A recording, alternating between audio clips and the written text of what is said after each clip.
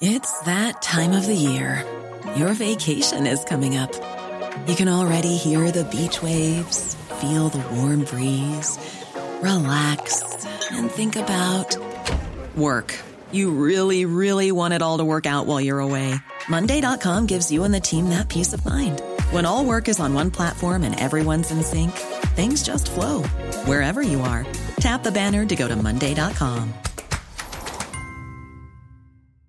This Mother's Day, celebrate the extraordinary women in your life with a heartfelt gift from Blue Nile. Whether it's for your mom, a mother figure, or yourself as a mom, find that perfect piece to express your love and appreciation. Explore Blue Nile's exquisite pearls and mesmerizing gemstones that she's sure to love. Enjoy fast shipping options like guaranteed free shipping and returns. Make this Mother's Day unforgettable with a piece from Blue Nile. Right now, get up to 50% off at BlueNile.com. That's BlueNile.com. Wow. Nice. Yeah. What you're hearing are the sounds of people everywhere putting on Bombas socks, underwear, and T-shirts made from absurdly soft materials that feel like plush clouds. Yeah, that plush.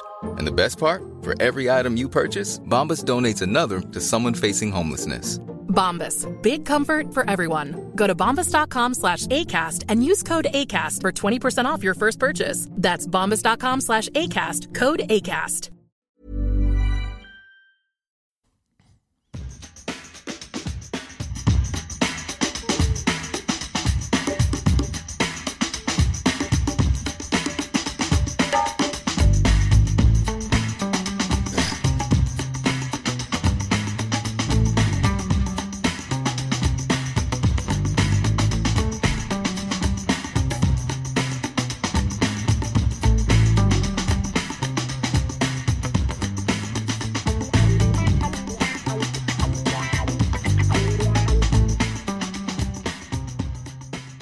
Och där säger vi välkomna till ännu ett avsnitt av DIF-podden som återigen befinner sig i pokalrummet. Och den första sittningen i det vi har kallat för DIF möter DIF-podden. Eller Djurgården möter DIF-podden. Och först ut i detta är Daniel Bergström och Thomas af Geierstam. Välkomna. Tack så jättemycket. Tackar. De flesta vet nog säkert vilka ni är. Ni kan få börja med att presentera er för de som inte skulle veta vilka ni är. Mitt namn är Daniel Bergström. Jag säger mitt efternamn för att det finns typ väldigt många Daniel på Djurgården Fotboll just nu. Jag är sedan 1,5 år tillbaka ansvarig för marknad och media på fotbollen. Innan dess har jag jobbat med olika saker inom marknadsföring och kommunikation och som kreatör och hjälpt Djurgården som supporter både på läktaren och lite med kampanjer och med merchandise. Kul, vi kommer komma in på just det där med kampanjer lite senare. Vi har rotat lite i arkivet. Så. Spännande. Ja. Och Thomas då? Oj, vad ska jag börja? Men min Djurgårdshistoria har börjat långt tillbaka. Började spela fotboll i Djurgården som 6-åring. Spelade där ända tills jag inte platsade i någon A-trupp. Hamnade i supporterföreningen. Jobbade i Blue Saints Järnkaminerna under många år. 98 fick jag chansen att börja jobba på Djurgården Fotboll. Och har gjort det sedan dess. Även kallad Mr. Ticket. Ja, det var lite så i början. När vi satt i pokalrummet eller var vi satt då på kansliet och bara, vem ska ta hand om biljetter? Ja, det får du göra. Så blev det så. Ryktet säger också att du har en gedigen samling av gammalt bråte från Blue Saints-tiden. Ja, alltså det finns mycket i många lådor, både hemma och på jobbet, som man skulle ta sig tid att gräva i. Kanske vore något för DIF-arkivet att... Ja, alltså jag har delat med mig många grejer till Mats, så att det är bara att ta sig tiden och göra det igen. Hur är läget med då?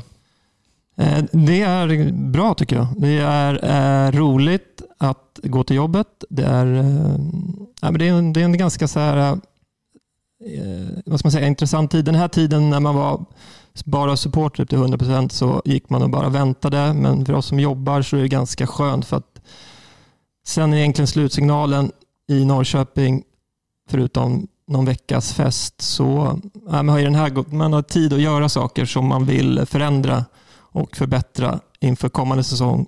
Och då behöver man liksom tid att jobba med saker. Det kan vara allt från budgetar till strategier till vad det kan vara, träffa folk, träffa företag. Så det är en bra tid, men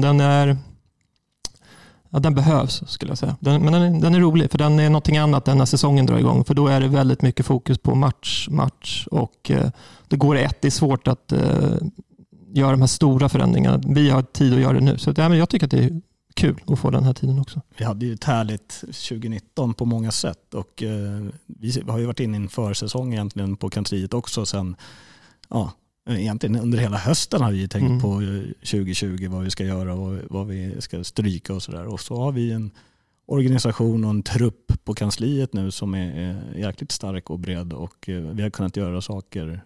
Alla har varit med i planeringarna. Så det är härligt. Mm. Ni var ju med för ett år sedan ungefär. Däromkring. Då satt vi på Tele2. Exakt. Då var Tommy med också. Yes. Han är inte med idag för han har tagit klivet helt och hållet över till butiker. Eller Ja, men precis. Tommy och jag var ju jag fick uppdrag av Jenny och Henrik att titta på hela merchandise innan vi drog igång butiken och sammanslagningen. Och Tommy har ju en bra bakgrund och det passade sig bra att han tog steget över. Jag vet inte exakt hur länge sedan det är nu, men det är väl någon gång i somras. Så att sen dess är han helt enkelt verksamhetsansvarig för Djurgården Merchandise sen i somras. Och innan vi drar igång det här så ska vi försöka reda ut vad är det här Djurgården möter DIF-podden? Vad är det för något? Det är inget nytt egentligen. Du Farid och dina fantastiska föregångare har ju träffat folk från fotbollen i olika omgångar tidigare. Så det är inget nytt. Men vad vi har pratat om är väl att vi känner också ett behov från föreningen och jag tror att ibland kan det vara ganska bra att få tid att prata och lägga ut texten i ett annat format än på hemsidan i film eller i text. För det kan vara frågor som inte kanske, det finns inget direkt forum att diskutera saker i och dels också att öppna upp för supportrar att skicka in frågor och att hitta ett format när man gör det lite mer återkommande så att alla som lyssnar också vet att det här är något återkommande så att man kan samla upp frågor och antingen att man tar ett grepp om ett ämne eller att man är mer på tårna och fångar upp något som är väldigt aktuellt som kanske man inte kan förutse här idag. Så att det här var ju, från vårt håll känns det bra. Dina tankar? Ja, men vi har ju bollat lite kring det här och nämnt det någonstans att tanken är att det ska bli någon typ av digital medlemsbrev eller månadsbrev på något sätt. Till exempel en het potatis som har funnits de här 300 platserna på Sofia-läktaren till exempel som inte släpps upp. Det kommunicerades ju i text på hemsida, på sociala medier. Men det känns ju som att behovet är att kunna utveckla svaret där, resonemanget, tankarna från det. För det är väl liksom, vare sig man är för eller emot det så finns det ju rätt intressanta argument. Verkligen. Nej, men det kommer säkert vara frågor som vi inte ser här idag som uppkommer under säsong. Alltså det behöver inte röra våra områden såklart, utan vi vill ju försöka täcka alla. Det kan ju vara allt från, jag vet inte, villkorstrappor eller Europaspel eller hur man tänker i vissa lägen. Det där får man känna av, men ja. Och sen får man respekt för att det kommer alltid finnas lite olika synpunkter och det här är ett sätt för oss att kunna tala om bakgrunden till varför man tar vissa beslut och även liksom, lägga ut det mer än bara några rader. Så det är ett härligt format att göra det i. Ja, men verkligen. Och som du säger, förra säsongen borde man kanske liksom en ständigt återkommande nästan varje månad borde kanske ha varit villkorstrappan. För det var ju något nytt, eller inte en ny sak i sig, men det testades nytt och nu till Europa, men beroende på vart lotten faller, kan vara bra att tänka på visumregler eller vad som helst. Exakt. Och det här innebär ju inte att vi från liksom vårt håll vi vill ju bli bättre även där att fånga upp saker och få ut i våra egna kanaler också. Så jag ser det här med som en komplettering och också ett bra sätt för oss att lyssna in vad som... Vi har ju hyfsad koll på vad man pratar om där ute, men ibland kan det vara kanske folk som inte skriver på forum eller på sociala, men har frågeställningar, och det här kan vara ett bra sätt att fånga upp lite hur snacket går och funderingar.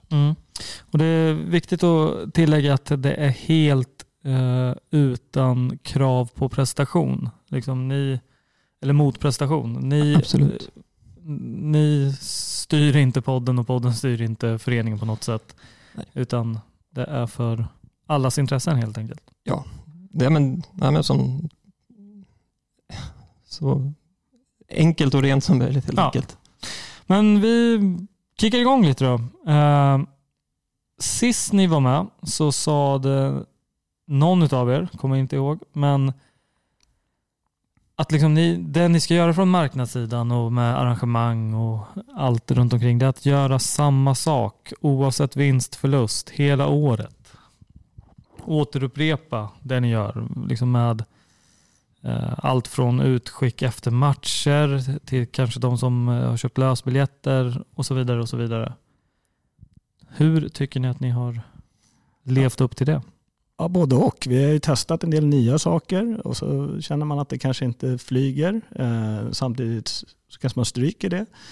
Och några saker känner man att det här har funkat hela året. Nu, det här vinst och förlust blir ju konstigt 2019 eftersom det har gått väldigt bra. Men det handlar om att hitta en konsekvent jobb som vi gör gång på gång. Lite som med biljettsläpp med förtur. Även om vi inte säljer jättemycket på en förtursläpp så ska vi ändå göra det varje gång. För att det är alltid det här värdet att vara medlem, värdet att vara säsongare. Det är liksom det man vill premiera. Så, ja, det finns en del saker som man tycker att vi kan bli bättre på. Alltid.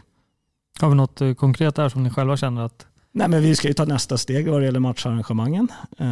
Nu gjorde vi grått till blått. Vi var duktiga tyckte jag. Var inne i foyer, i arenarummet. Att det var mycket folk på matcherna bidrog också till det. Nu kanske man måste ta nästa steg att titta på vad vi kan göra utvändigt. Med souveniraffären, med aktiviteter ute på Globentorget och liknande. Men precis som Thomas säger, alltså någonstans vad blir det då, början på 2019 så klubbade vi igenom en 3-årig strategi med de här 3 fokusområdena, grått, blått, aldrig under 15 000 och blårand generation. Och det är något som ska löpa 3 år. År 1 blev ju tacksamt på det sättet att vi var väldigt, väldigt bra sportsligt, så att vi kanske inte blev utmanade så mycket, för att mycket av det vi pratade om var ju att vi tappade lite momentum när det går dåligt, att det blev så påverkat. Det var väl det vi menade med att vi ska vara liksom kontinuerliga vi var inte riktigt prövade, även för att vi var hårt prövade efter derbyn, men förutom det så fick vi ju ganska mycket hjälp av sporten, så att, men det här är ju något som löper över 3 år, så nu tittar vi på vad gjorde vi 2019, vad funkade, men vi måste ju ta steg. Den är ju 3 års, det är en 3-års strategi. Det känns som att vi kom ganska långt förra året, men nu måste vi identifiera vad får effekt och vad ska vi liksom utveckla 2020 för att fortsätta på den här positiva trenden som det ändå känns som att vi har kommit in på. Men vi är ju långt ifrån klara. Liksom. Jag har för mig att vi sa en sak där som i alla fall jag har tog med mig från den podden vi spelade in då. Det var att vi skulle ha roligare 2019. Och det har liksom varit lite genomgående tycker jag, även bland supportergrupperingar, att man liksom har bestämt sig att 2019 skulle vi ha roligare på läktaren, roligare i det vi gör, ha på ett sätt lite större respekt för varandra och våra situationer. Och jag tyckte vi gjorde det jäkligt bra tillsammans 2019, och det är det vi ska bygga vidare på. Vi ska fortsätta ha jävligt kul när vi i samband med Djurgårdsevenemang. Jag håller helt med just med det här roliga, eller kommunicera att vi har kul, att faktiskt kanske inte vara onödigt gnälliga. Ja, inte bara kommunicera utan leva upp till också. Leva upp till det. För jag tycker att det har man gjort på läktarplats och ute i foyer och när man varit på väg till arenan. Liksom. Det känns bra i hjärtat och i kroppen när man går på Djurgården. Mm. Jag måste ställa en fråga kring, som jag vet att både ledare och spelare faktiskt återkommer till många gånger, det är att matchen mot Örebro tar de flesta med sig som ett jättefint minne. Sett till den sportsliga framgången som ändå har funnits nästan hela säsongen, definitivt från sommaren och framåt. Vad gör ni för fel, eller vad kan ni göra annorlunda vad borde ni ha gjort annorlunda för att kunna locka fler personer till Stockholmsarenan oftare?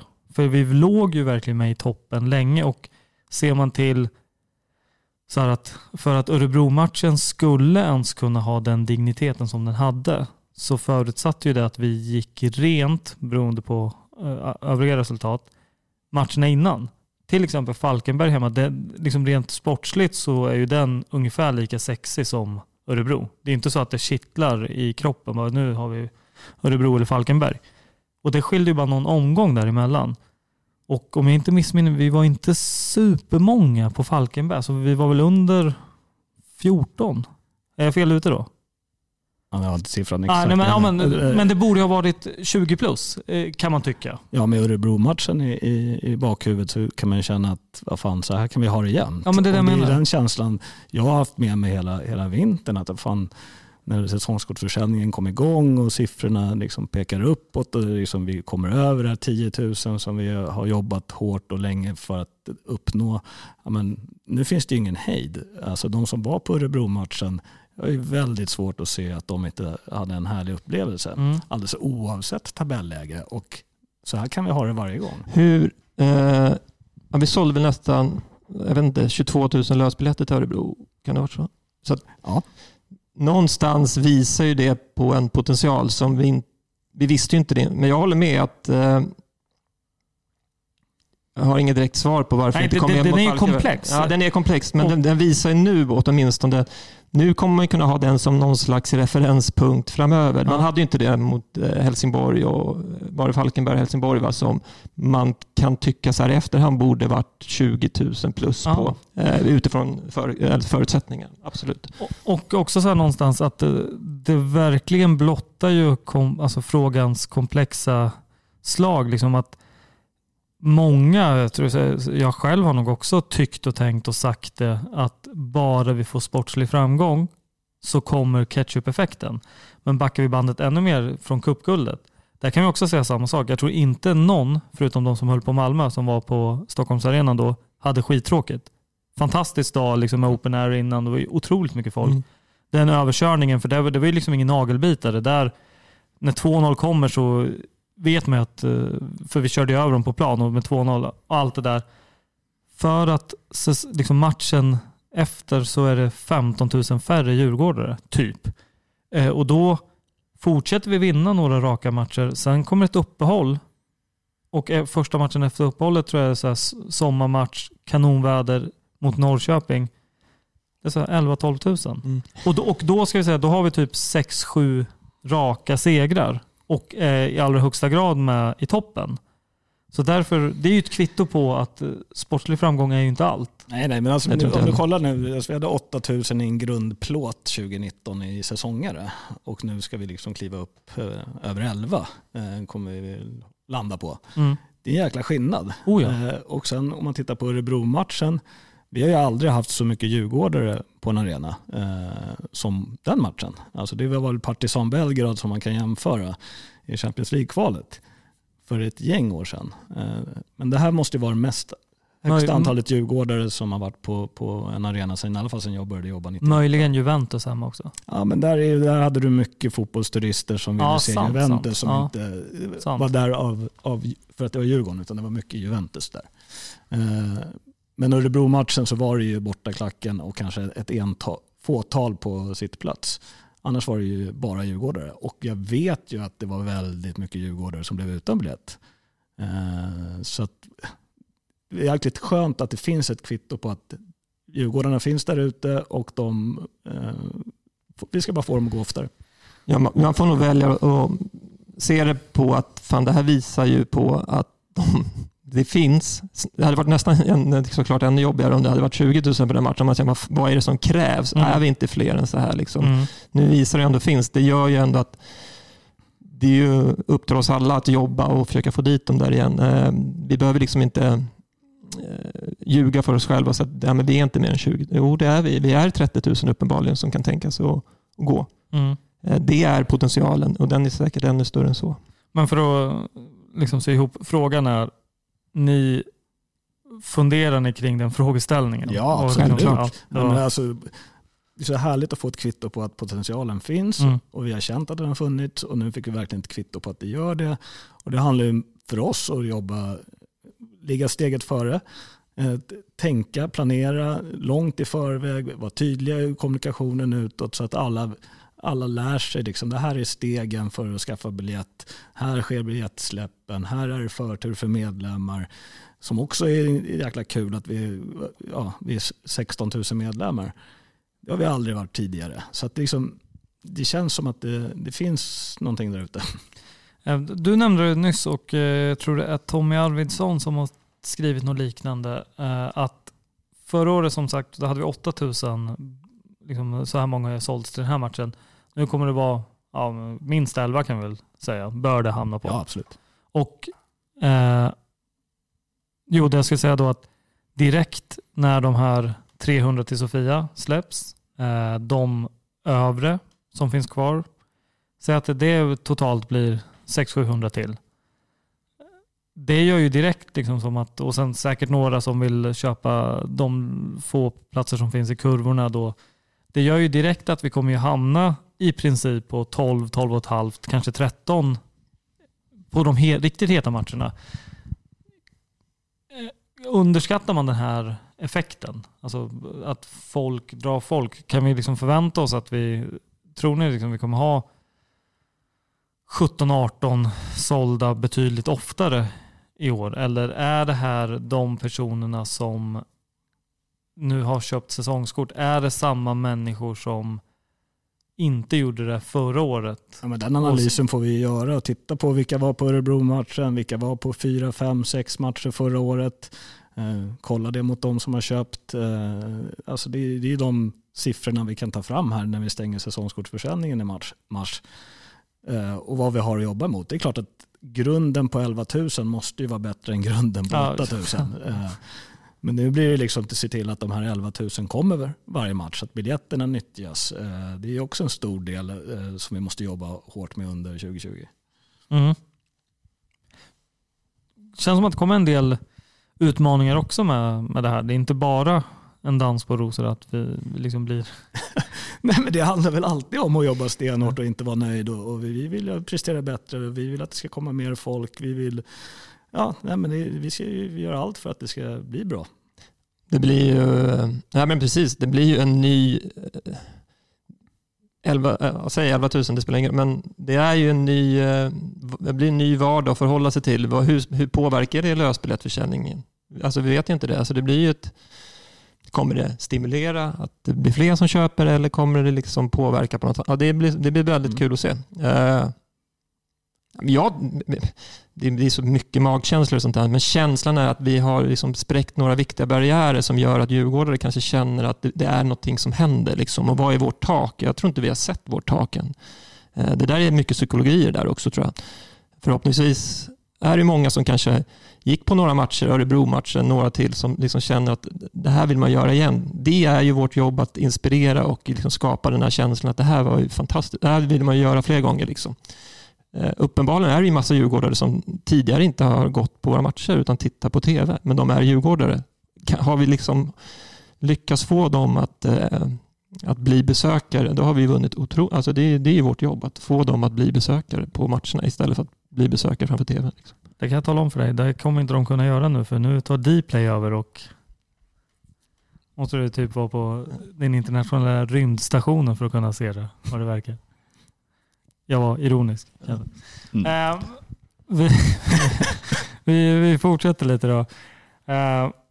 Helt ärligt, trodde ni själva när vi satt förra gången? För jag tror att vi hade typ stängt säsongskortsförsäljningen nästan. Ja, vi var väl i slutspurten, ja, tror jag. Ja. Trodde ni att vi skulle kunna sitta ett år senare och snacka 11 000 plus? Säger ni ja så ljuger ni. Nej, jag trodde inte det. Men jag trodde inte att det skulle gå så här fort. Vi har ju en plan vi jobbar mot hur vi ska utvecklas liksom siffermässigt eller publikt eller vad man ska kalla det. Och ligger vi ju längre fram än prognosen för 2020 såklart.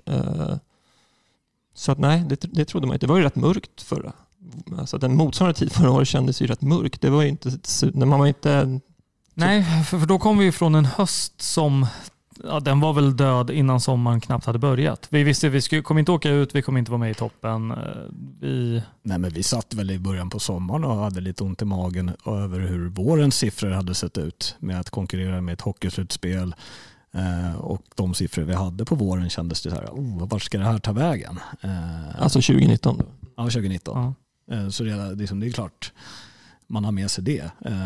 Men nu känner man att den här våren som stundar känns jäkligt mycket mer inspirerande än vad den gjorde förra året. Med facit av.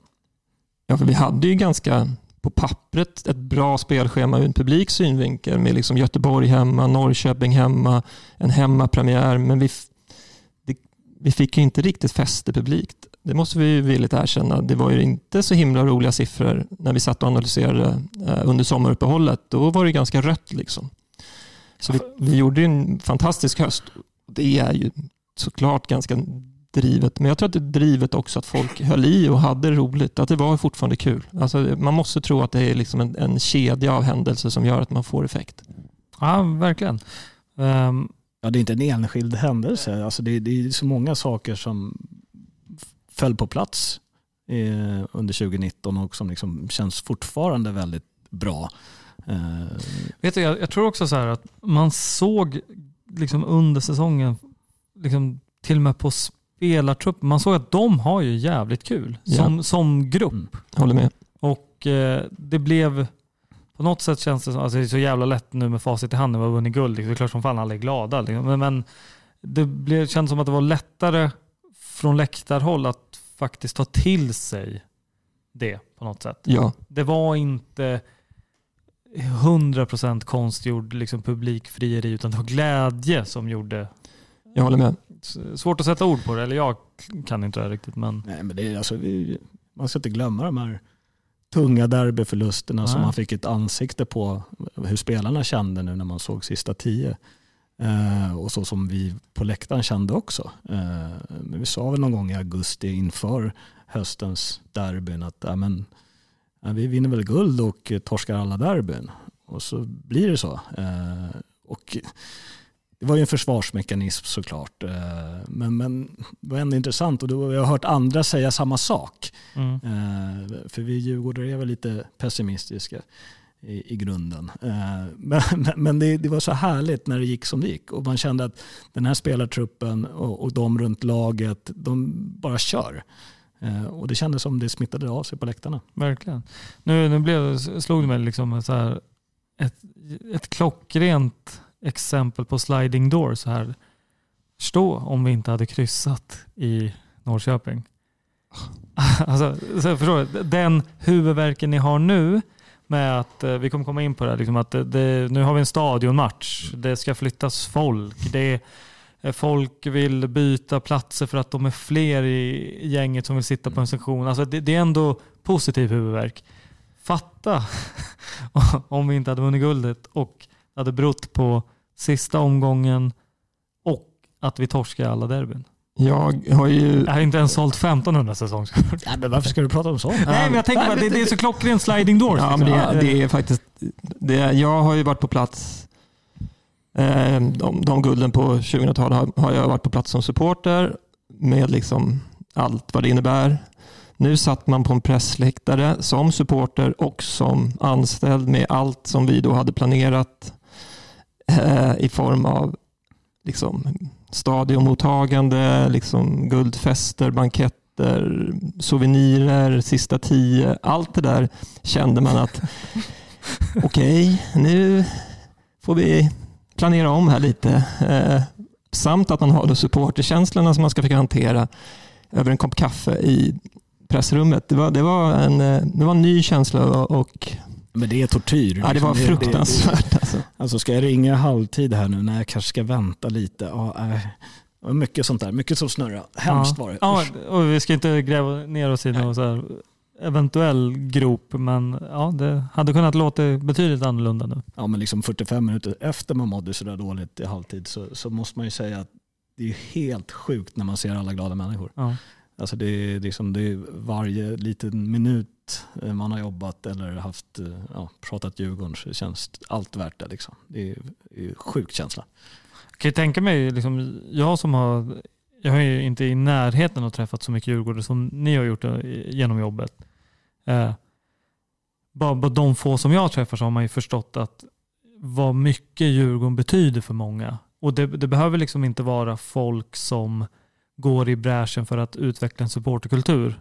För att liksom slipa på tifon eller reppa liksom senaste modet. Utan det finns ju jävligt många där faktiskt Djurgården är deras, alltså så här, ljuset i tunneln i vardagen. Ja, men tänk på hur många man har träffat efter guldet som inte var i Norrköping, som har sin story, hur de upplevde det, att de var utomlands eller hade förhinder eller satt på en sportbar någonstans eller satt hemma eller låg under ett täcke och väntade på att det skulle vara slut.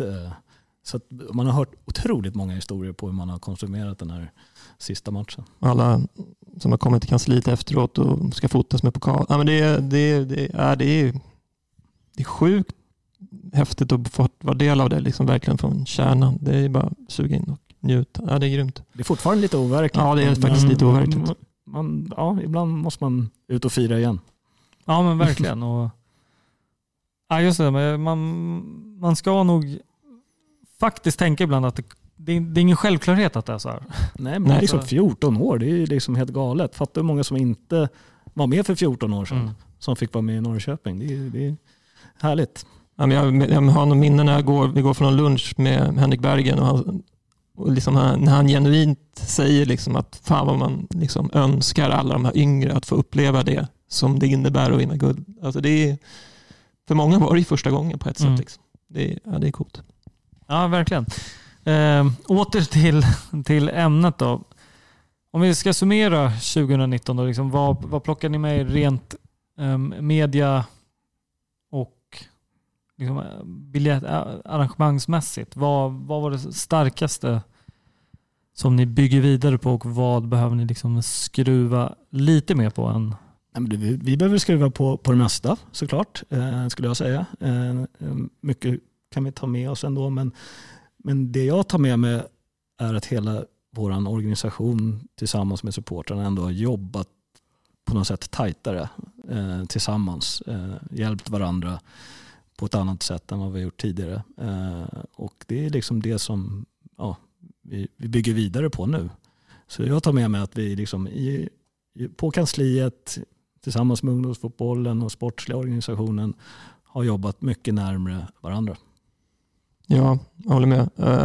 Sen ska man, om man tittar på det gänget som jag ansvarar för, vi hade jag är ganska ny i kläderna då det här året. Vi hade haft lite personalomsättning. Jonas Riedel slutade. Vi har fått in nytt folk. Det tar alltid lite tid att hitta liksom formerna för hur man ska jobba och sådär. Och så vill man göra väldigt, väldigt mycket på en gång. Man vill förändra väldigt mycket. Man vill göra bättre saker. Man får ha respekt att det tar lite tid också att få folk att, även fast man liksom har jobbat på andra ställen, det är lite annorlunda att jobba i en klubb med allt vad det innebär liksom med den både påfästningen som man känner rent sådär själv för att man bryr sig, men också för att det är ett annat, man är utsatt på ett annat sätt. Så att jag tror att det här var, vi liksom står lite annat rustade inför 2020, liksom bara rent så här, tekniskt hur vi jobbar och vad vi ansvarar för, relationer internt och sådär. Så att jag tror att vi kommer bli än effektivare och få ut ännu mer av, för vi har väldigt, väldigt bra folk som jobbar just nu som är väldigt, väldigt duktiga. Så att det ska bli kul att gå in i ett år och även vi med lite kontinuitet liksom. Ja, det var det jag sa med att vi liksom nu är alla med från början. Exakt. Det är ingen som blir inkastad under ett år där vi liksom har börjat spela matcher, utan nu har alla varit med under hösten och vintern och varit med och planerat och vi har bollat saker och det blir jävligt spännande med 2020. På tal om 2020, vi ska kasta oss över, men först har vi bara en liten paus.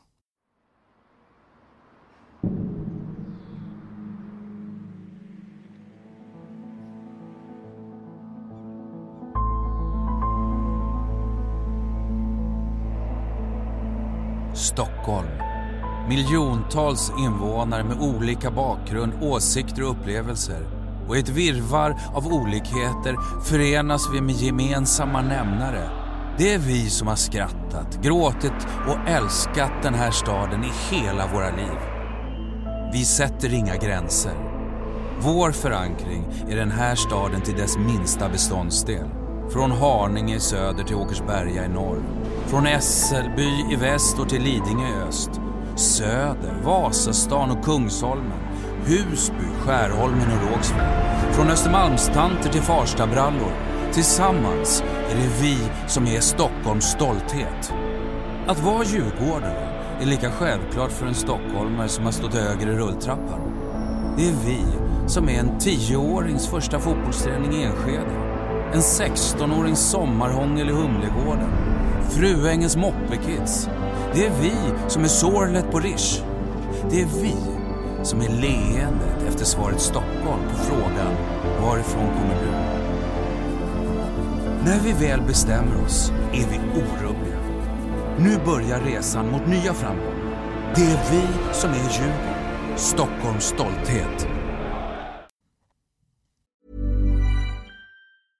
Want flexibility? Take yoga. Want flexibility with your health insurance? Check out United Healthcare Insurance Plans. Underwritten by Golden Rule Insurance Company, they offer flexible, budget-friendly medical, dental, and vision coverage that may be right for you. More at uh1.com. Ryan Reynolds here from Mint Mobile. With the price of just about everything going up during inflation, we thought we'd bring our prices down. So to help us, we brought in a reverse auctioneer, which is apparently a thing. Mint Mobile Unlimited Premium Wireless. How to get 30, 30, bit to get 30, bit to get 20, 20, 20, bit to get 20, 20, bit to get 15, 15, 15, 15, just $15 a month? Sold! Give it a try at mintmobile.com/switch. $45 up front for 3 months plus taxes and fees. Promo rate for new customers for limited time. Unlimited more than 40 gigabytes per month. Slows full terms at mintmobile.com.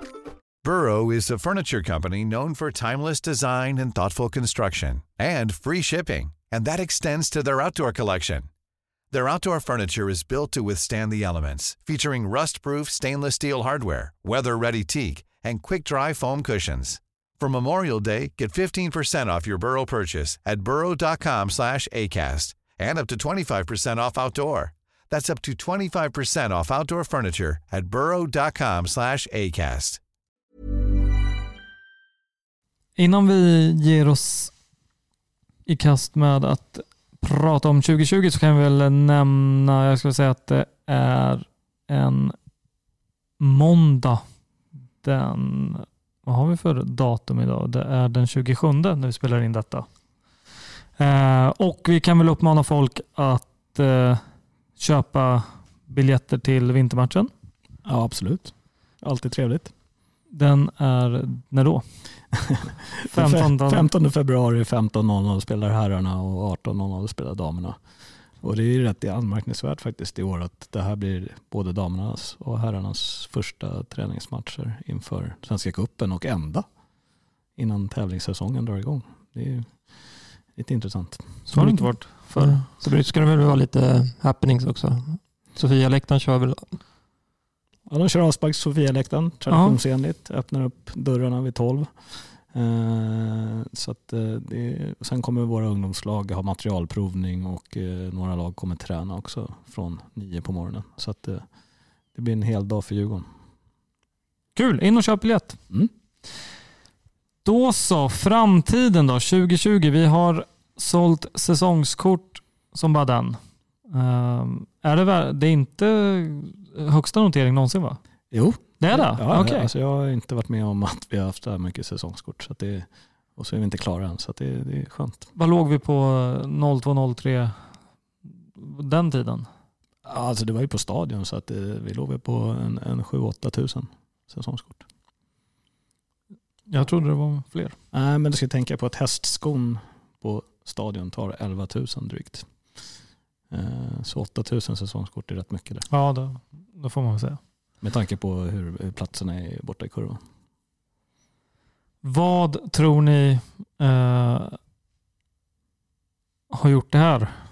Jag köper ju inte, jag vet att du har sagt, Thomas, att det är den sportsliga framgången. Tycker du lite liksom du tar bort ert jobb i det?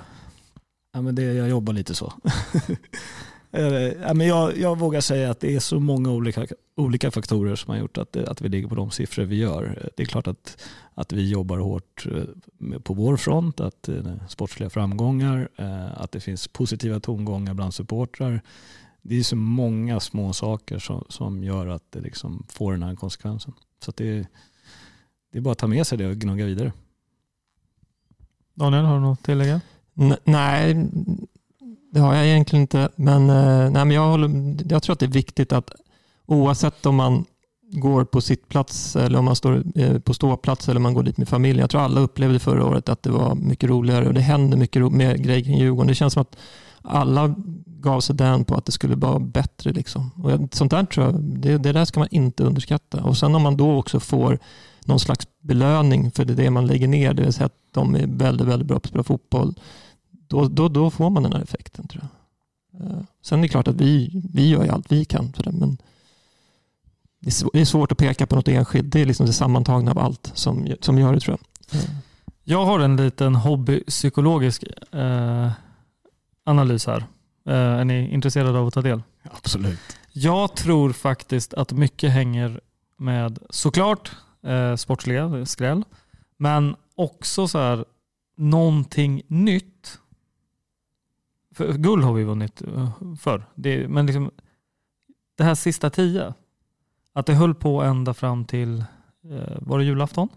Ja, vi började väl samtidigt som vi släppte upp nyteckningen. Exakt. Och sen höll vi på en månad.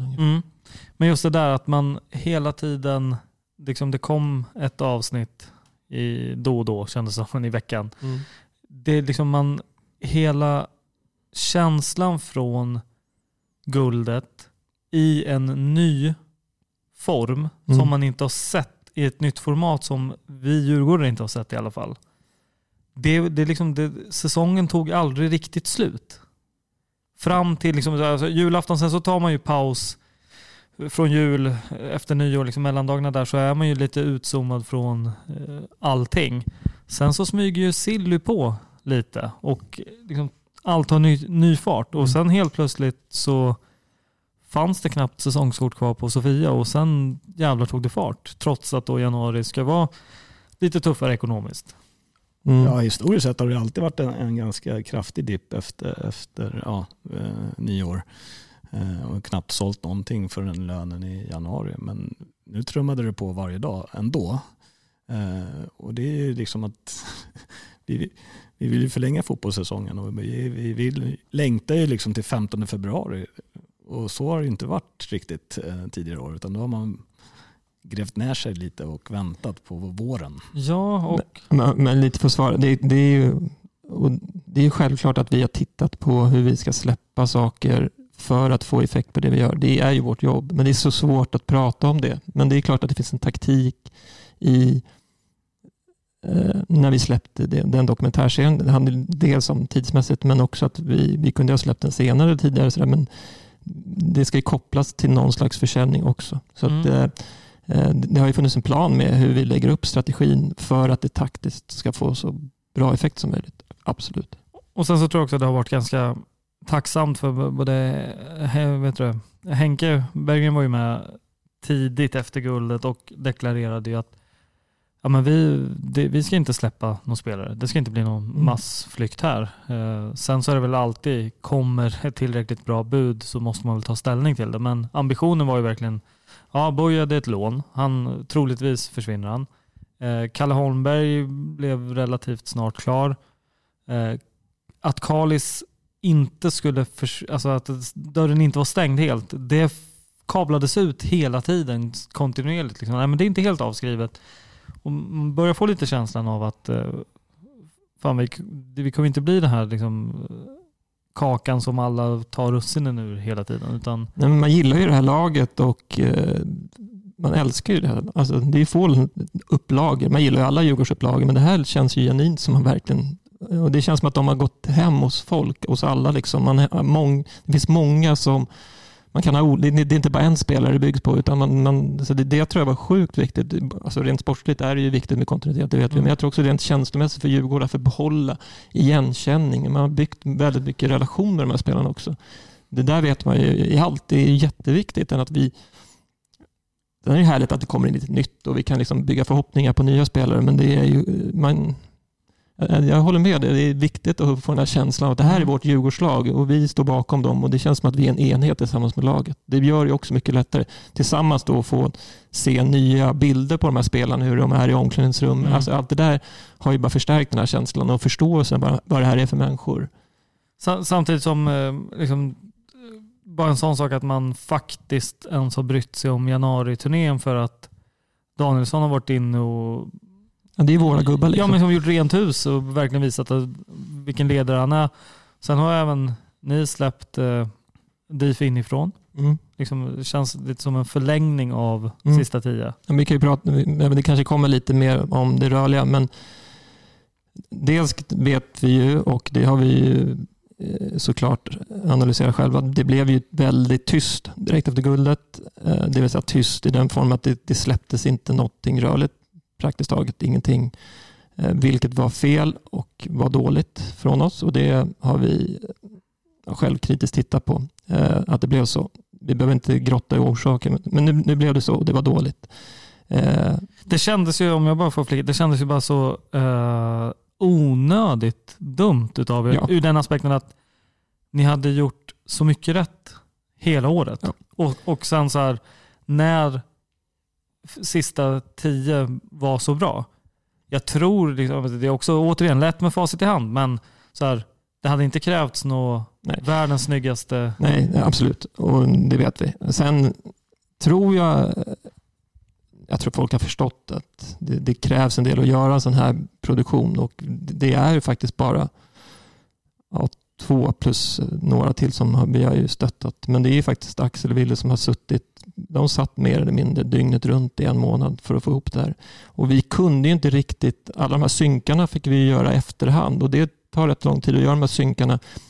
För att laget var ju helt med på att vi skulle filma, men de ville inte sitta och prata om guldet innan något guld var klart. Så att allt liksom det där synkarna har vi fått göra efteråt, och det tar ju också tid. Jag säger bara att det är vad det är. Det är ingen ursäkt att vi inte kunde släppa grejer. Har ni lärt er någonting av det då? Ja, att man kan droppa ut lite grejer. Jag tror vi kommer se det lite under 2020. Vi har ju analyserat hur vi vill göra liksom med rörligt. Det är ju en så här viktig grej. Olika klubbar tar olika beslut. En del tar betalt för sina grejer, skapar material så.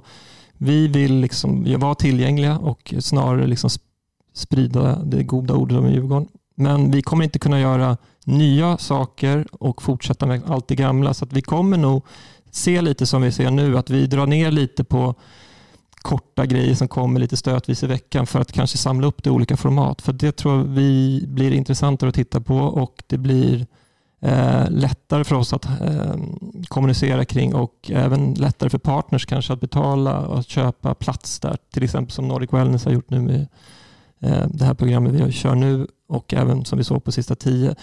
Det är så vi tittar, och så måste det liksom vägas mot de resurser vi har, vad klarar vi av att göra och sådär. Men man kommer nog se ett annat typ av DIF-TV, om vi kallar det rörliga DIF-TV 2020 än vad vi har gjort tidigare. Vi måste kunna ta bort saker för att kunna göra nya saker. Och det innebär att vissa grejer försvinner, men förhoppningsvis det som kommer vara bättre. Det är ju vår ambition. Ja, för egen del känns det som att fortsätter ni på samma spår som sista 10 och DIF inifrån, så liksom de här intervjuerna från Kaknäs kan man leva utan. Ja, men vi måste ju väga så här, vad kan vi göra som ingen annan kan göra liksom. En sån här klassisk mickställfråga intervju det är liksom alla tidningar gör det och tv-kanaler gör det, men vi kan ju accessa saker som inte de ska få göra, utan det är där vi kan ge någonting annat, och samtidigt har vi en relation med laget så att, men det kanske innebär att det blir lite färre saker som kommer, men för att paketera det så att det blir en helhet, så att det kommer säkert komma kritik på det också så här, beroende på vem man är och vad man tycker om. En del kanske vill ha det där liksom. Men vi måste ju titta och göra det nytt, tror jag, för att skapa lite intresse. Vi märker att det finns ett intresse och vi kan göra bra grejer. Det kan vi har ju visat det. Hur ser det ut med den här plattformen Solid Tango, heter det så? Ja, Solid Tango eller Solid Sport som de heter nu, eller vår plattform tror jag heter Solid Tango fast bolaget heter Solid Sport. Det är egentligen bara en plattform i sig där vi liksom har vårt material. Tanken är att egentligen, och det kommer nog ske ganska snart, att vi kommer hantera det rörliga bättre på div.se så att du slipper förflytta det till en annan plattform. Det är egentligen bara att man får in API-erna som det heter, så att du är på div.se. Där kan du välja spellistor eller rekommenderade filmer. Kommer det att finnas tillgängligt på YouTube-kanalen också? Kommer ni jobba mer? Ja, som det är nu så kör vi 2 plattformar och det är inte helt optimalt för att fördelen med en Solid Tango-lösning är att vi kan styra reklamen, det vill säga det som kommer innan våra klipp. Där kan vi då göra reklam för våra matcher eller för sponsorer. På YouTube kan vi inte styra reklamen samt det är lite andra nackdelar. Men sen finns det fördelar med YouTube. Det är världens bästa videoplattform såklart. Så att just som det ser ut just nu så ligger vi båda och vi placerar allt på divs.se då, och visst utvalt på YouTube där material vi tror passar den målgruppen. Vi lägger inte ut allt på YouTube men vi sitter och tittar på det just nu så det är lite svårt att säga exakt hur det kommer bli. Det är inte helt lätt skulle jag säga. Nej. Något du vill tillägga kring DIF Media innan vi studsar vidare? Nej, men det känns som om vi pratar liksom kapacitet och sådär. Nu har vi liksom 2 personer som har kört i alla fall ett halvår tillsammans som de också känner varandra och Will och Axel, liksom att de kompletterar varandra, vad de är bra och jag ser med tillförsikt till. Och sen ska det bli intressant, vi får in en ny mediepartner i form av Discovery som ska sköta sändningarna så att vi håller mycket på att via rymdstationer och appar ska de sända ut Allsvenskan. Men framförallt för oss handlar det om att hitta relation med deras team och se hur vi kompletterar varandra så att Djurgårdare får allt de kan vilja ha. Liksom. Vad ger vi och vad kommer Discovery släppa och hur släpper vi det? Men känslan är ju att Discovery är väldigt på det här. Och det som jag tyckte var härligt i de här mötena vi har haft, det som jag har varit med på, det är ju att de ser vikten av att vi har mycket publik på arenorna. Och det var liksom, de tog upp det som en första punkt. Att liksom för att de ska göra bra sändningar och bra produktioner så ska det vara mycket folk på läktarna. Och det har jag inte hört tidigare från andra partners som har funnits tidigare. Så att men jag tror det kan bli bra. Innan vi lämnar DIF Media ska jag ett medskick som under 2019 ändå lyftes lite i och med först och främst med sittningen med Karlström. Hatet på sociala medier. Liksom det är lika lite okej att hata en spelare som det är inte mer okej att hata en anställd. Och då säger jag liksom, har man synpunkter på det ni gör eller det Ville Axel gör, det är klart man ska få ha det, men man bör tänka sig ett varv, eller för all del dig Thomas eller dig Daniel, alltså det är ju sällan någonting blir bättre av att bara spy ut galla, men det faktum att lyfter man luren eller faktiskt mejlar och frågar varför har ni gjort så här eller inte gjort så här, så kan ni ju faktiskt komma med ett svar som man köper och förstår. Eller bara, okej, men jag håller inte med. Nej, men det var ju lite som jag var inne på. Det här är ett forum där man kan vara mer transparent och förmedla varför man har fattat vissa beslut. Samtidigt är vi oerhört tillgängliga på mejl och telefon. Och alla vet var kansliet ligger. Så att det är liksom inga problem att prata med oss direkt. Ibland kan man tycka att skriva någonting i sociala medier, även om vi har tentaklerna ute och lyssnar där, så är det betydligt härligare med en personlig kontakt där man kan resonera om saker och ting. Och sen kanske kommunicera ut för den stora Djurgårdspubliken. Det skulle jag i alla fall tycka är mycket mer konstruktivt, som du säger, att prata med oss direkt. Mm. Vi ska prata lite utav ett haveri, väljer jag att kalla det. Det skedde vad blir det, typ december 2019, men som ändå har med 2020 att göra. Det handlar om släppet av säsongskort och biljettsystemet. Ja, det var oerhört traumatiskt. Det var inget roligt. Nej. Vad berodde det här på? Ska vi bena ut det? Man kan börja med att vi bytte ju lite köpflöde. Samma leverantör med nytt köpflöde. Förlängningsperioden gick otroligt smidigt för de som förlängde sina säsongskort. Och sen när vi skulle släppa på nyförsäljningen, så när en plats såldes så försvann den inte ur systemet. Det försvann en liten tid och sen ploppade platsen tillbaka igen, så nästa person kunde köpa samma plats. Olyckligt såklart. Så när vi upptäckte det här så var det bara att stänga ner direkt och börja hantera de dubbelbokningar som hann ske. Och det tog ett litet tag att göra det, men vi gjorde det. Och det blev bra, tror jag, för de flesta.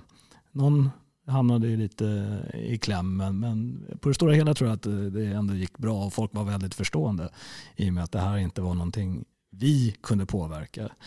Utan det handlade om att man hade kodat fel helt enkelt. Och sen vi släppte på igen så har det inte varit några problem. Tappade ni momentum där? Svårt att säga kanske. Men... Det är klart, vi hade ju planerat för liksom, sista 10 kommer och liksom, det ska ligga och tugga. Och det är klart att smärtfriare är bättre. Inga problem är bättre.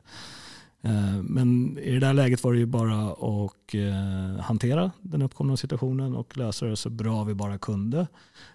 Och försöka komma igång med försäljningen så snabbt som möjligt. Så att det gjorde vi, och det är klart att vi för dialog med leverantören om hur vi ska hantera det här. Men de var på tårna, så att vi gjorde det tillsammans och nu funkar det bra. Har det varit tal om kompensation? Ja, absolut, det är det alltid. Då var det sagt.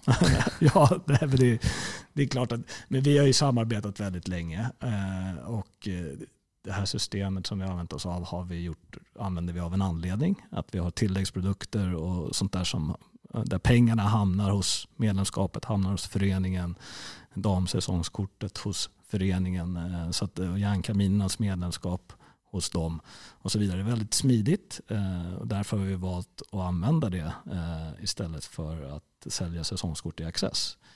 Men det är klart att vi kommer utvärdera det som hände i vintras och se hur vi kommer göra inför 2021. Så det återstår att se hur vi kommer göra. Mm. Det finns ju för- och nackdelar alltid. Men att systemen ska fungera, det är klart att det är det bästa. Ja, det känns ju som att det måste ju överväga även om det nu går att lägga till järnkaminerna och säsongskorten och ytterligare grejer. För funkar det inte så spelar det ingen roll hur mycket du kan lägga till. Exakt. Lite så. Ska vi gå in på den har väl svalnat något, i alla fall ett tag, heta potatisen 300 platser Sofia-läktaren. Ja, men för oss är det en het potatis alltid. Det är härligt att folk är engagerade och har synpunkter. Men för oss var det ganska enkelt när vi bollade hur vi skulle göra. Sofia-läktaren har en kapacitet på 3700. Med villkorstrappan under 2019 så blev det neddragningar till 2,7. Hur länge håller den neddragningen i sig egentligen? Ja, är det livstid på en sån? Det kan inte jag svara på. Det där kan Mats ta. Ja, men då blir det 5 timmars sittning. I 5 timmars podden sen. Monologpodd. Det är klart man jobbar för att det inte ska vara så. Men nu har vi 2,7 att förhålla oss till, och när vi liksom diskuterade hur vi skulle göra med att sätta tak så landade vi på siffran 2,3 initialt. Sen var det som tryck där så att det sålde lite över 2,3, så vi klev upp på 2,4 innan vi stängde. Och att vi behöll 300 var ju liksom ganska självklart. Djurgården och järnkaminerna har medlemmar som kanske inte bor i Stockholm och som ska besöka Tele2 någon gång under säsongen. De har inte möjlighet att stå på Sofia-läktaren. Så att känslan är att det är jäkligt viktigt för återväxten att man har lösbiljetter i klacken. Så det var enkla anledningen till att vi har kvar lösbiljetter. Mm. Det är en liten vattendelare. Ja, det är det ju. Det är klart det är en vattendelare. Det skulle vara rätt intressant att höra vad de som siktar på lösbiljetter, vad de tycker. De har inte riktigt fått sin röst hörd i det här. Nej, jag tror inte det. Utan jag tror att de som vill att vi ska sälja de sista 300 har förmodligen säsongskort redan.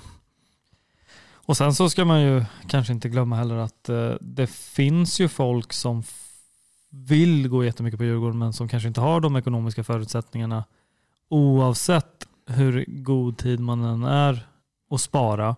För ofta så är ju en match inte bara den kostnaden. Det blir ju gärna mer kostnader runt omkring. För dem så kanske de siktar sig in på att fan, lösbiljetterna släpper till premiären, till något derby. Till... Vi kommer ju till det där som vi pratade om tidigare, det där med att folk ska utnyttja sina säsongskort. Jag tror det blir en jätteutmaning i klacken att vi ska ha 2004 i grund där som alltid kommer. Plus de här 300 då vi säljer som lösbiljetter. Så att där måste vi hitta ett sätt tillsammans med de som har säsongskort på Sophialäktaren. Hur ska vi hantera ett bortfall? Alltså hur ska vi få alla de här 2400 att nyttja sina biljetter eller se till att någon annan nyttjar biljetterna? Det tror jag det är en nöt att knäcka under 2020. Mm. Kommer det vara avspärrat som det var förra året mellan Sofia och långsidorna? Ja, det kommer det. Gav en hygglig effekt, måste man säga. Ja, den fick väl den effekten vi hoppades och trodde på. Och nu när vi liksom har det här trycket på nedre och har öppnat upp och sålt säsongskort på övre etage så är vi ganska nära det här att vi har en klack både på övre och nedre. Hur ser det ut på övre? Hur många är sålda?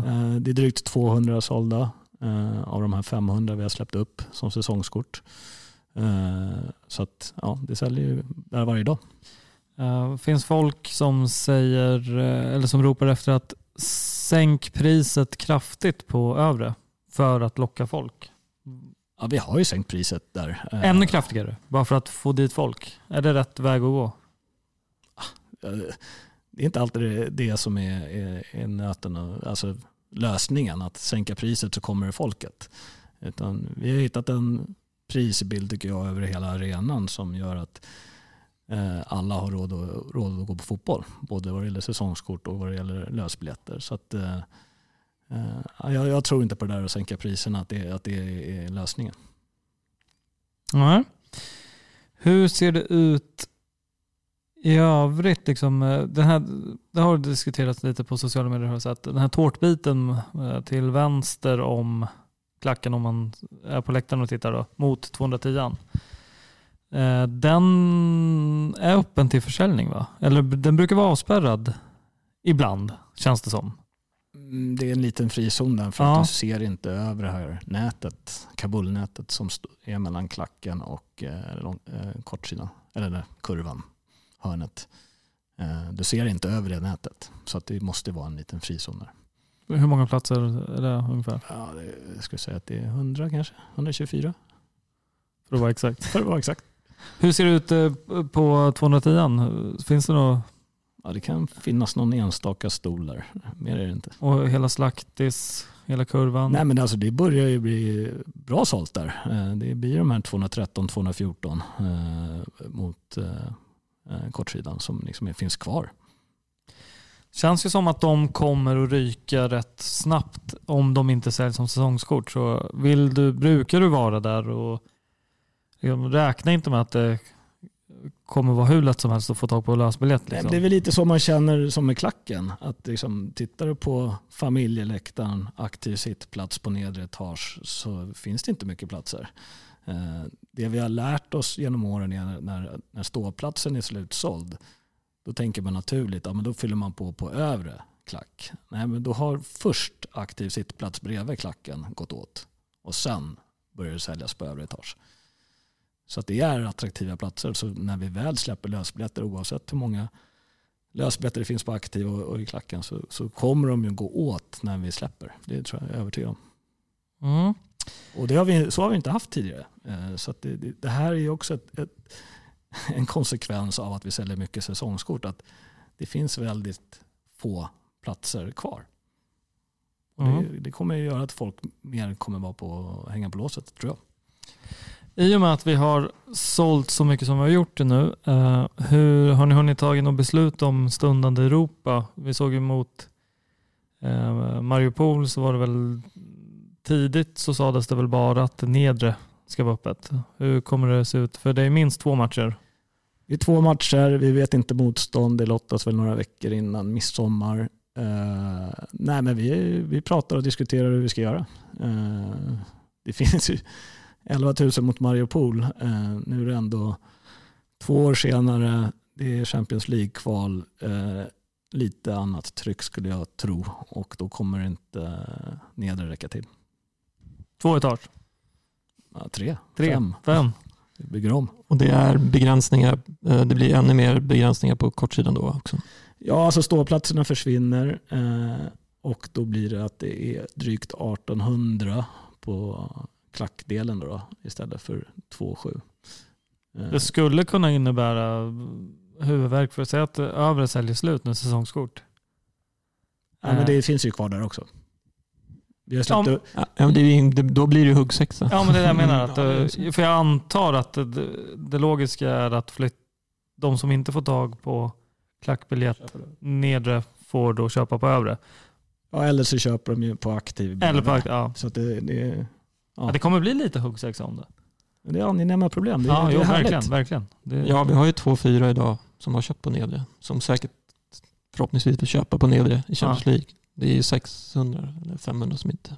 Och det är där jag menar att om man då prompt vill vara på en kort sida, säg att det rasslar till på övre nu, kanske inte ens de får plats där. Så ja, det kan bli väldigt intressant. Och nästan så det slår högre, eller i alla fall rent bombmässigt, höll jag på att säga, stadionmatch, seriematch. Ja. Ni kommunicerade lite försiktigt att... Ja, alltså nu är det ju nu ska allting ske i rätt ordning här. Varje år så ansöker man om en reservarena. Alla klubbar har det. Vi har skickat in om stadion. Vi har haft stadion sedan 2013 som reservarena. Vi behöver dock ha en dispens, för stadion har inga plaststolar med ryggstöd. Så att det är en dispens som vi har haft hela tiden. Så att nu i slutet på februari så kommer vi göra en arenabesiktning då man tittar på hur stadion är utformat. Man kollar att belysningen håller måttet och så vidare och så vidare. Och så kommer vi försöka om dispens vad det gäller stolarna. Om det inte är någonting ytterligare vi måste göra. Innan vi liksom kan till 100% vara säkra på att det blir på stadion. Är det sista hindret? Ja. Då vill man fråga så här. Är det olika krav för herrallsvenskan kontra damallsvenskan? Ja. Det är också märkligt, eller? Ja, damallsvenskan behöver du inte ha så många stolar som du behöver i herrallsvenskan. Okej. Och så finns det lite andra saker som inte har samma höga krav. Vad är känslan då? Nej, men jag ser inga hinder. Alltså, jag och Mats har pratat om det här och liksom, vi har haft den här som reservarena sedan 2013, så det verkar jättekonstigt att man helt plötsligt skulle säga nej. Och ja, vad skulle det vara som de slår ner på? Det är frågan. Men ska Mats vara med på arenainspektionen? Absolut. Och man vet ju hur taggad han är redan nu. Ja, vi har avsatt en vecka här för det här. Oj. Nej, men så att stackars inspektör. Ja, men det är klart det är utmaningar att spela på stadion. Och börja egentligen lite från noll vad det gäller biljettsystem, mat och dryck, hur vi ska placera 11 000 säsonger kontra hur det såg ut här 2013 blir en utmaning. Så att det får vi göra tillsammans med supportergrupperingar och diskutera hur vi ska göra det här på absolut bästa sätt. Vi har lite idéer. Jag tänker på borta supportrar har väl rätt till, är det 10% i Allsvenskan? Ja. Har det förts någon dialog med Varberg? Nej, inte ännu. Utan vi ska först se till att det blir en match här och sen så jag tror att vi kommer kunna lösa det på ett bra sätt för alla parter. Hur kommer det sig att den här situationen ens är möjlig? Ja, det är ju för att Tele2 Arena är en arena för andra saker än bara fotboll. Man har bokat in med Elton John och lite annat under dryg veckas tid. Och sen kommer spelordningen och så ligger det då 3 allsvenska matcher under den här perioden. Och vi kan inte spela 3 matcher på bortaplan under den perioden. Så att fick vi frågan om det här. Hur ska ni lösa det här? Ja, men då räckte vi upp handen och sa att det här skulle kunna vara en lösning. Och det togs emot det liksom bara, gör vi en arenainspektion och det går igenom så? Nej, men jag tror att det underlättade när man la det allsvenska spelprogrammet att det här var möjligt. Hur har, jag tänker på liksom så här, Tele2 som har köpt som en sponsor, hela den biten, hur har partners liksom reagerat på det här? Ja, alltså alla har väl inte reagerat ännu för att det inte är 100% klart. Men det kommer ju pågå en diskussion här med Stockholm Live under hela våren egentligen. Hur vi ska hantera det här. Vi ska flytta LED och det är storbild som ska fungera. Men det är biljettsystem. Det är många saker som vi har naturligt på Tele2 som inte finns naturligt på stadion. Som vi måste liksom bygga upp för ett event. Finns det någonting så här avtalsmässigt liksom att Djurgården ska spela tävlingsmatcher främst på Tele2? De gånger det inte blir så kan det bli tal om någon typ av kompensation från Djurgårdens sida. Mycket kompensation. Ja. Intresserad? Nej, vi ska ha en bra dialog. De vet om den uppkomna situationen och vi har bra dialog redan nu så att jag tror att det här kommer bli bra. Det ska bli jävligt kul i alla fall. Ja, men jag hoppas att det är bra väder annars så... Ja, men ska det börja? Det är inget tak på stadion. Nej, det ska bli väldigt häftigt. Ja, Daniel har ju pratat om det här, att han vill göra det här jämt. Det är bara vi som kan göra det. Nej, men det är kittlande att spela en tävlingsmatch på stadion. Just nu känns det ju nästan surrealistiskt. Ja, det blir kul. Det är också kul så här, hur det från håll och kanter och bara, det ser ni. De övergav sin arena. Men det kan de få tycka. Ja, men alltså, alla får tycka vad de vill. Men jag tycker för mig själv är det här jättespeciellt. Och jag och Bosse har pratat mycket om det. Det är liksom, för oss som har varit med länge så blir det här alltså, träningsmatch i all ära. Men det här blir något speciellt. Oh ja. Mm. Och mycket utmaningar. Men det löser ni. Det är positiva utmaningar. Det har du sagt tidigare. Nej, jag tycker det är roligt. Herregud. Men man ska veta att det krävs jävligt mycket jobb för att arrangera en fotbollsmatch av den digniteten på stadion. Mm. Spännande. Har ni någonting ni vill tillägga kring den här första Djurgården möter DIF-podden eller ska vi hoppa över till lite lyssnarfrågor? Kör. Då kör vi. Det är en avsändare som vill att ska lyfta frågan om månadsabonnemang på biljetter. Någon typ av lösning som jag tror Köpenhamn har. Ja, vi var ju på studiebesök hos FC Köpenhamn precis när de hade praktiserat det där. Ja, de hade väl haft det igång ett litet tag tror jag va? En halv säsong tror jag de hade kört. Och det är jäkligt intressant. Och vi har haft den här dialogen med Djurgården Hockey också om hur man skulle kunna hitta en typ av abonnemang som löper över vinter-sommar. Så att den dialogen har vi och vi funderar på hur vi ska kunna lösa det på ett bra sätt. För det får inte vara så att det blir för krångligt för den som tecknar det och det ska fungera rent tekniskt. Gör som alla gym. Det är skitlätt att signa upp sig. Det är omöjligt att ta sig ur. Mm. Liksom, hade Sats haft lite empati så hade de ju liksom sett att fan, det här kortet har ju aldrig blippats in. Vi kanske borde återbetala den här stackars jäveln som aldrig är på gymmet. Fan, kör någon sån grej. Mm. Du, liksom, ska du säga upp det får du liksom trycka dig fram 400 gånger, sen när du är i kö och till slut lägger du på och skiter i. Men abonnemangsbiten... Det är inte omöjligt alltså? Nej. Och lojalitetsprogram eller vad man ska kalla det. Allt sånt där liksom är högt på agendan för att titta på hur man ska kunna lösa det rent tekniskt. Och så att det ska bli lätt. Det är lite sådär att man ska veta vad som ingår och det ska vara glasklart. Och för att våra säsonger ser ju sällan likadana ut. Så att man måste hitta en balans där. Hur man sätter priset och vilka läktardelar gör man det på. Om man kan göra det överallt och så vidare. Jag tänker också så här, typ att säga att Sofia-läktaren är slutsåld till exempel och man kan hoppa på så här månadsabonnemang. Men om det inte kan dras en månad, när blir du utkickad från din plats och när blir den tillgänglig? Lite sådana saker. Ja, det finns massa saker man måste kolla och undersöka så att det funkar och inte faller mellan stolarna. Men vi har pratat om det och vi kommer fortsätta göra det under året.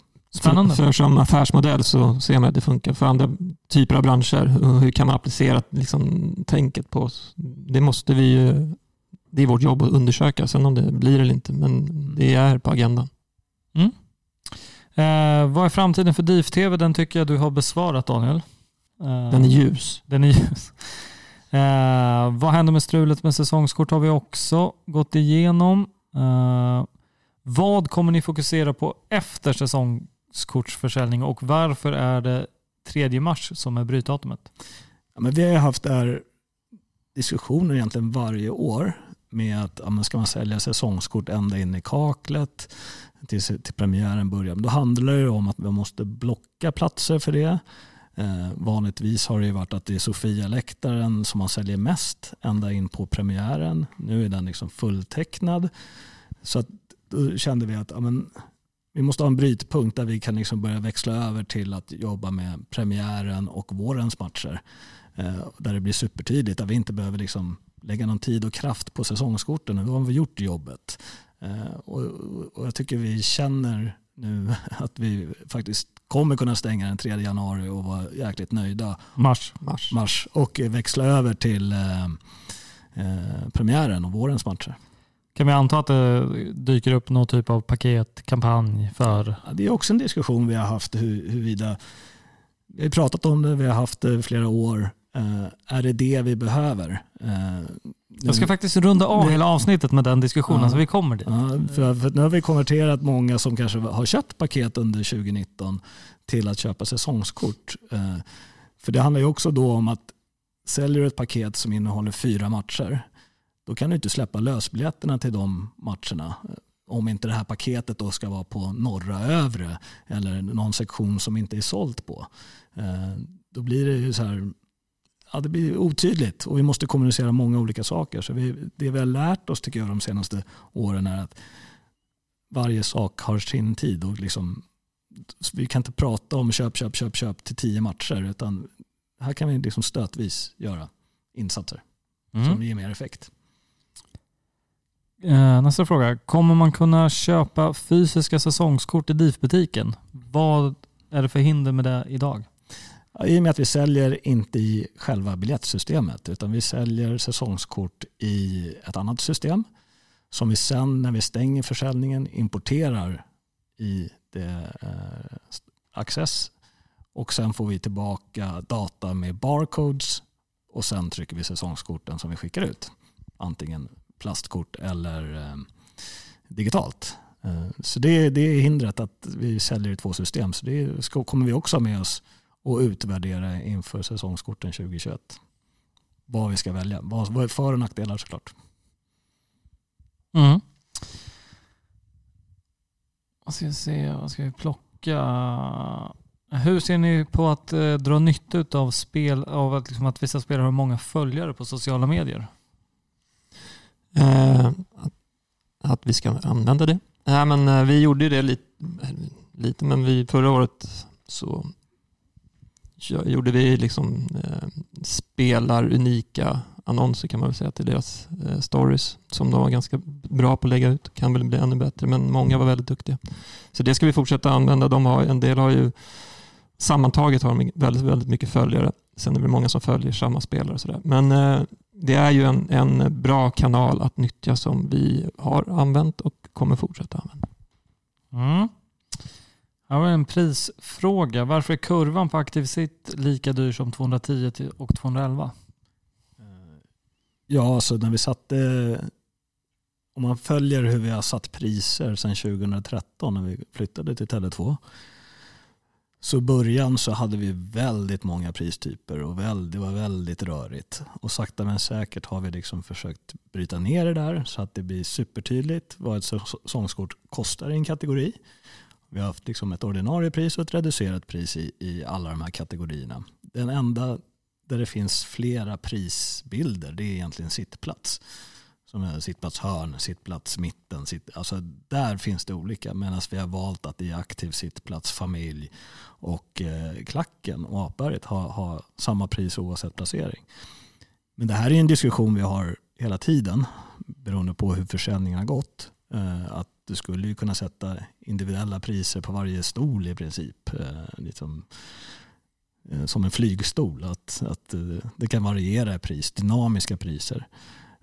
Men försäljningen nu på aktiv sittplats har ju för första gången gjort att det liksom säljs mycket i det här hörnet. Så att vi får väl ta med oss det och utvärdera om det är en prisjustering man behöver göra i det hörnet för att sälja slutet. Mm.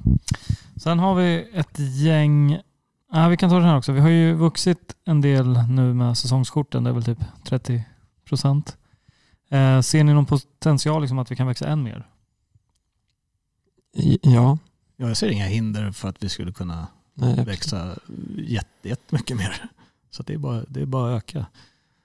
Potentialen finns. Ingen snack.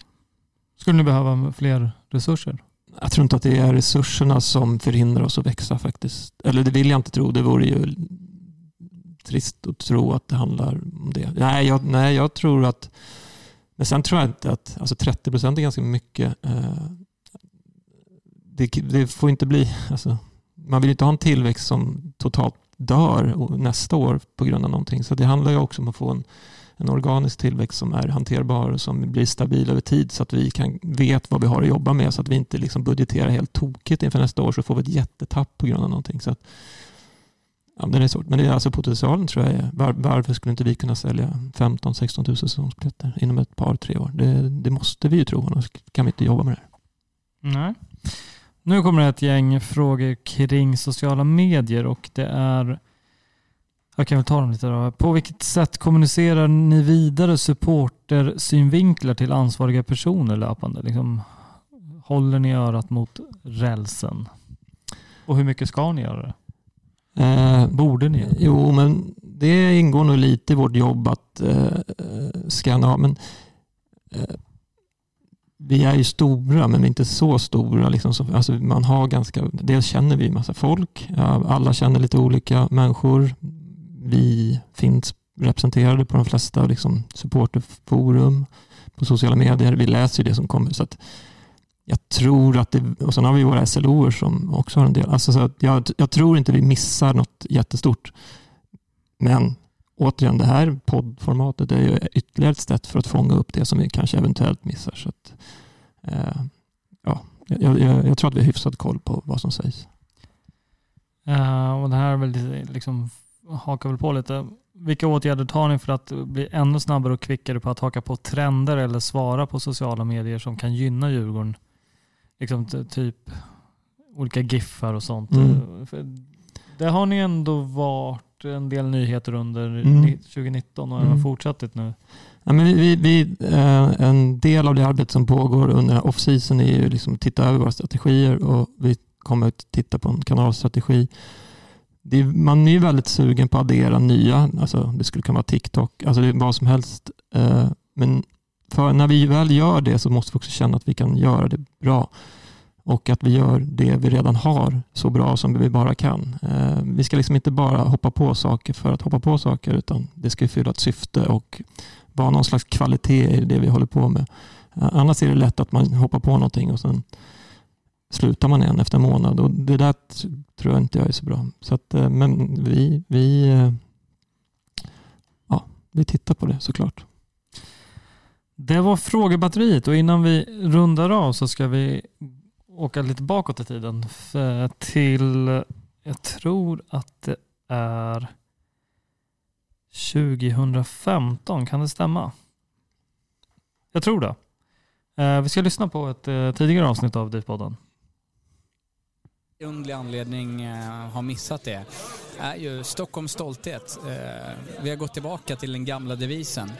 Och Johan, kan du berätta lite mer hur kom det här till?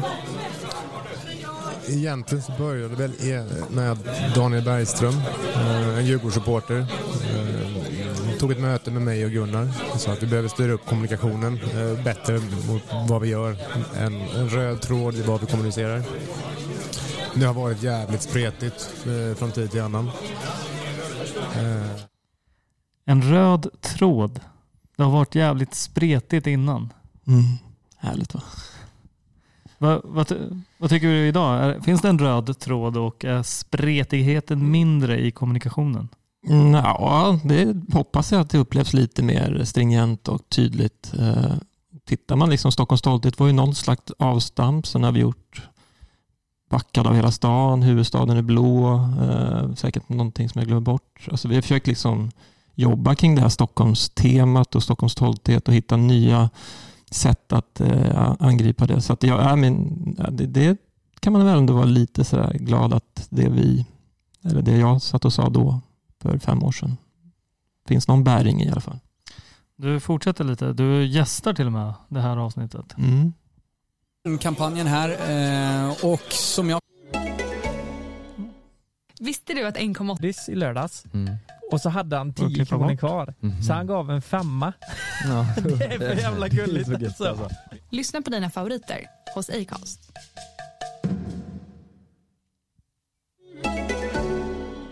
Förstått det så är väl du lite en av hjärnorna egentligen. Hur kom du på den här briljanta idén? Ja, alltså om man får backa lite. Jag tror att allting börjar... Jag är väl en av dem som också har känt att Djurgården de sista 3-4 åren har, eller egentligen från alltid, saknat en röd tråd i kommunikationen. Så att istället för att sitta och tycka massa saker så kontaktade jag Johan och Gunnar egentligen och fick till ett möte. Och på så sätt började det. Sen har väl det gett en massa idéer. Jag har väl kommit med en del idéer, Johan en del och massa andra folk också. Där sätter du lite fingret på det vi pratade om, att håller man inte med om saker och ting, fan, ta kontakt. Kan ju leda till en anställning. Nej, vem vet. Ja, exakt. Men min fråga, finns behovet av kampanjer lika hårt idag som då? Alltså, det har ju hänt, alltså man kan säga, vadå, det där var ju bara 5 år sedan, fast liksom sättet sociala medier till exempel har exploderat på, det är ju kampanj i sig till exempel. Och du nämnde huvudstaden är blå. Nu tror jag, oavsett om G. Dixon hade varit med eller inte, så tror jag att den där upplagan av tröjor hade sålt slut, för den var tillräckligt snygg liksom. Överskattar supportrar vikten av kampanjer, tror ni? Ja. Det var inga... Nej, men alltså... Det var en kampanj. Det är liksom som du säger. Det finns mycket som kan... Ja, men exakt. Måste det heta det här är en kampanj? Nu kör vi. Nej. Eller... Ja, men det var liksom, jag tror att det var liksom en liten annan tidsepok då, bara för 5 år sedan. Att då var liksom, det var ganska nytt liksom hela kampanjandet. Att man förväntade sig att alla Stockholmsklubbar och skulle liksom släppa en kampanj någon gång i mars inför premiären och sådär, eller tidigare. Men nej, jag tror ju snarare nu att det handlar om långsiktigt arbete att bygga Djurgården fotboll liksom tydligare och starkare över tid. Sen kan man göra taktiska nedslag för en matchtröja eller kanske en premiär eller vad det nu skulle kunna vara. Men jag tror inte på samma sätt på att nu på onsdag släpps årets kampanj typ som det var förr nästan. Det tror jag lite har passerat förbi faktiskt. En sista grej. Visst sa du förra året att från och med i år så kommer vi släppa nya matchtröjor varje år? Ja, jag sa i alla fall att ambitionen var det, tror jag. Nej, men ja, det kommer vi garanterat nya matchtröjor i år, det vet vi. Så här, för att vi kanske nämnde det förra gången. Vi jobbar med en gigantisk multistor partner i form av Adidas som har sina system hur de levererar produkter till fotbollslag i det här läget då. Och Jag vet inte hur jag ska förklara för att det inte ska bli helt omöjligt att förstå. Men man kan designa tröjorna i lite olika sätt. Antingen gör man en global produktion och då krävs det att man gör en viss kvantitet som vi då som fotbollsklubb måste ta beslut om vi kan hantera den produktionen eller försäljningen och kunna sälja så många tröjor helt enkelt under 12 månaders period, eller om vi måste lägga det på 18 månader, eller om vi ska designa ett annat system där vi kan välja kvantiteten själva. Men då hamnar vi i vissa begränsningar i utformandet av tröjan. Så det där är en värdering vi får göra helt enkelt. Jag skulle säga så ambitionen är faktiskt att släppa nya tröjor varje år. Men jag skulle inte sitta här, jag kan inte våga lova det. Men för det hänger inte bara på oss, det hänger på Adidas också, hur deras produktutveckling och deras liksom, system eller produktioner utvecklas. Om det fortsätter att utvecklas i det här tempo som de har gjort sista året, då kommer vi kunna göra det. Men vi vill inte måla in oss ett hörn att vi egentligen får inga alternativ bara för att vi ska släppa en ny tröja varje år. Jag vet inte. Fattar man? Ja, men det tror jag. Blir det 3 nya tröjor i år? Blir det 3 plus en Europatröja eller vad? Jag läste någonstans om någon jubileumströja. Det kommer komma en tröja inom ganska kort tid som vi kommer spela med under försäsong och Svenska cupen.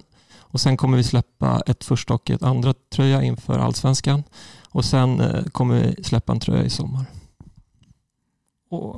Och så det blir ingen renodlad Europatröja som det var väl så en gång i tiden? Eller man böt väl typ sponsorlogga? Ja, alltså tröjan kan se lite annorlunda.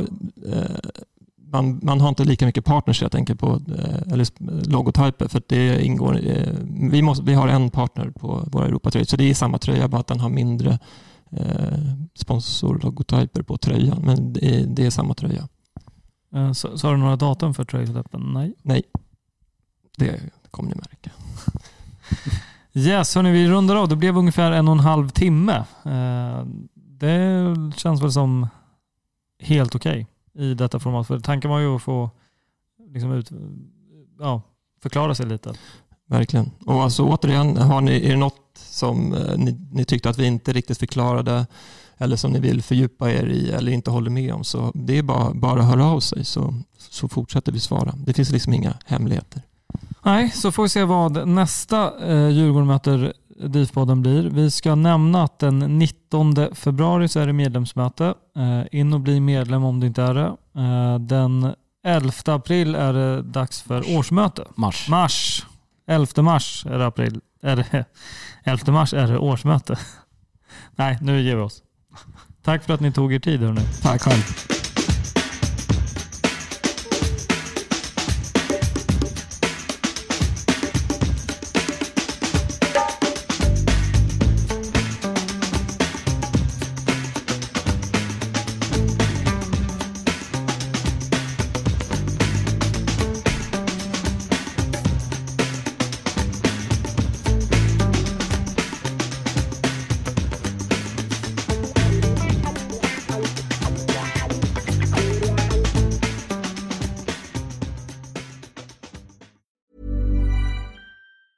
Normally, being a little extra might be a bit much, but not when it comes to healthcare. That's why United Healthcare's Health Protector Guard fixed indemnity insurance plans, underwritten by Golden Rule Insurance Company, supplement your primary plan so you manage out-of-pocket costs. Learn more at uh1.com. Hi, I'm Daniel, founder of Pretty Litter. Cats and cat owners deserve better than any old-fashioned litter. That's why I teamed up with scientists and veterinarians to create Pretty Litter. Its innovative crystal formula has superior odor control and weighs up to 80% less than clay litter. Pretty Litter even monitors health by changing colors to help detect early signs of potential illness. It's the world's smartest kitty litter. Go to prettylitter.com and use code ACAST for 20% off your first order and a free cat toy. Terms and conditions apply. See site for details. Planning for your next trip? Elevate your travel style with Quince. Quince has all the jet-setting essentials you'll want for your next getaway, like European linen, premium luggage options, buttery soft Italian leather bags, and so much more. And is all priced at 50 to 80% less than similar brands. Plus, Quince only works with factories that use safe and ethical manufacturing practices. Pack your bags with high-quality essentials you'll be wearing for vacations to come with Quince. Go to quince.com/pack for free shipping and 365-day returns.